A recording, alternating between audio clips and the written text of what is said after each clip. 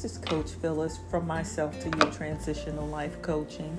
I'm back with another segment talking about our girls. Listen, they're talking, they're saying something.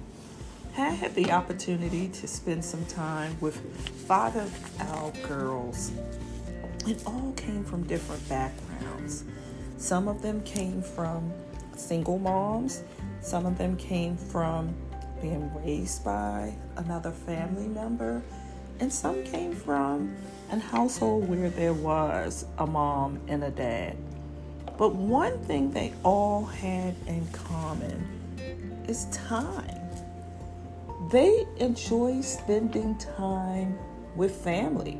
They enjoy spending time with those that are close to them, that love them, that are listening to them because they have something to say.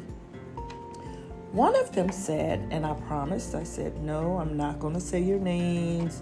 Nobody knows who you are. They weren't aware that we even spent some space time together. But one of them shared and said, a lot of times when I'm upset, my parents just think I just need a gift.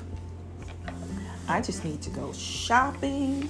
I just need to get my hair done, maybe get my toes and my nails done, or let me go to Chick-fil-A. And I was like, well, does it work? And they said, it doesn't work. I'll do it because they're spending their money. I'm going to do it. I'm going to go to Chick-fil-A because that's one of my favorite places to eat. And yes, I'm going to get my nails done and my toes done. I don't really care if I get my toes done, but my nails done. And if I get to shop at the mall, hey, yes, I love it. And I said, but if it doesn't work and you're doing it, why do you do it? They had no answer. So my next question is, or should I say my next question was, what would you prefer that they do different?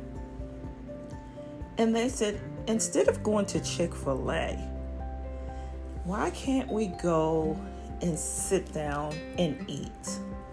I don't care if it's the Cracker Barrel. I don't care if it's Applebee's. It doesn't have to be anything 5-star.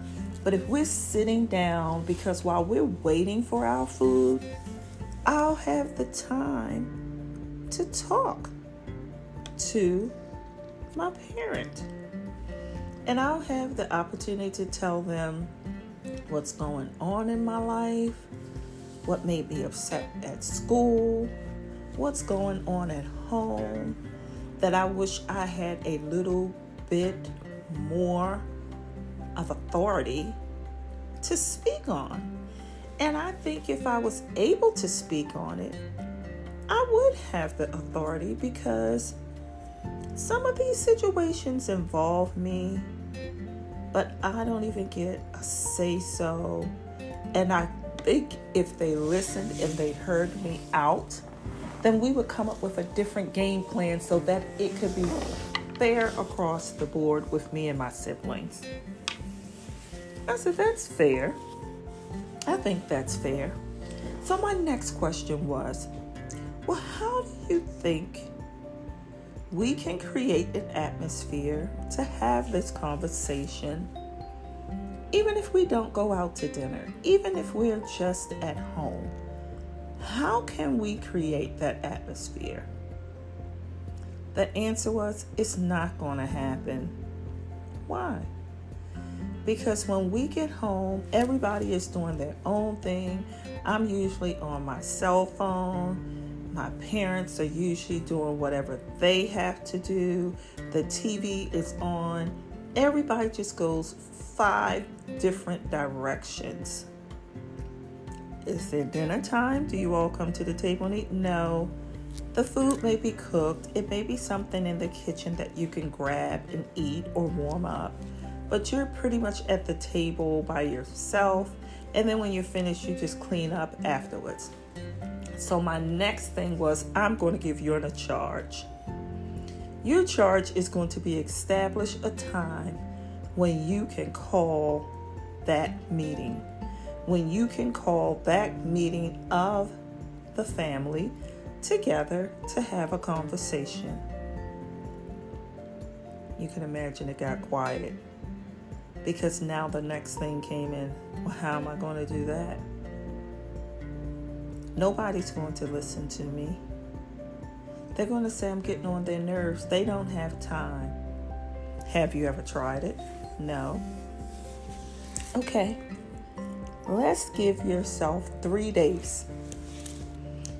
3 days, you come up with a game plan. You come up with a time when you kind of see that your mom and your dad are at home and that you can have that time with them. If you know that your dad likes, because this is football season, don't plan it around the time the football game is coming on. It may have to be a little earlier. It may have to be a little later. But you map out the time and tell them, write up your thoughts, what you want to talk about, and try that. And let me know how that works. So that's going to be the next, segment, because I'll find out how that works. So we hope that everything goes well, but one of the things that I am really trying to instill in our girls is their voice and not to be afraid. I know as a mom that has raised 2 children, it has never been a problem for me, for my children to come say, Mom, can I talk to you? I welcomed that. I wanted that. I appreciated that. I would prefer they come talk to me than to go talk to someone else, because again, the morals and the values and just the overall dynamics of that person might not fit into the same puzzle piece of my family. So I want to make sure that what's being poured into my child is correct. So what I heard our girls saying today was, can we have some more time? Let me be honest with you. They were just chatter. Had so much to talk about. And I could see the smiles on their faces, just feeling good to be able to say things they didn't like, or the things that they wanted, or what makes them upset, or what's irritating them, or certain things that they wish they could change. And after we finished, I realized, hey, we need to get into some exercise in here. We need to get into some self-motivation things here.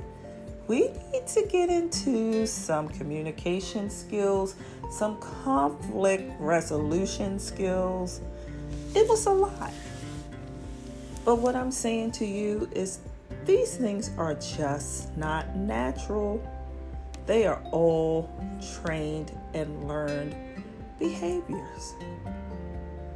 So our girls are talking, and they need our time, and we owe that to them. We owe that to them. So today, when I had my little group of 5 and they were going at rapid speed, and I had my agenda to try to keep things in line, but the excitement on their face today was more like, I have her attention. She's going to listen to me.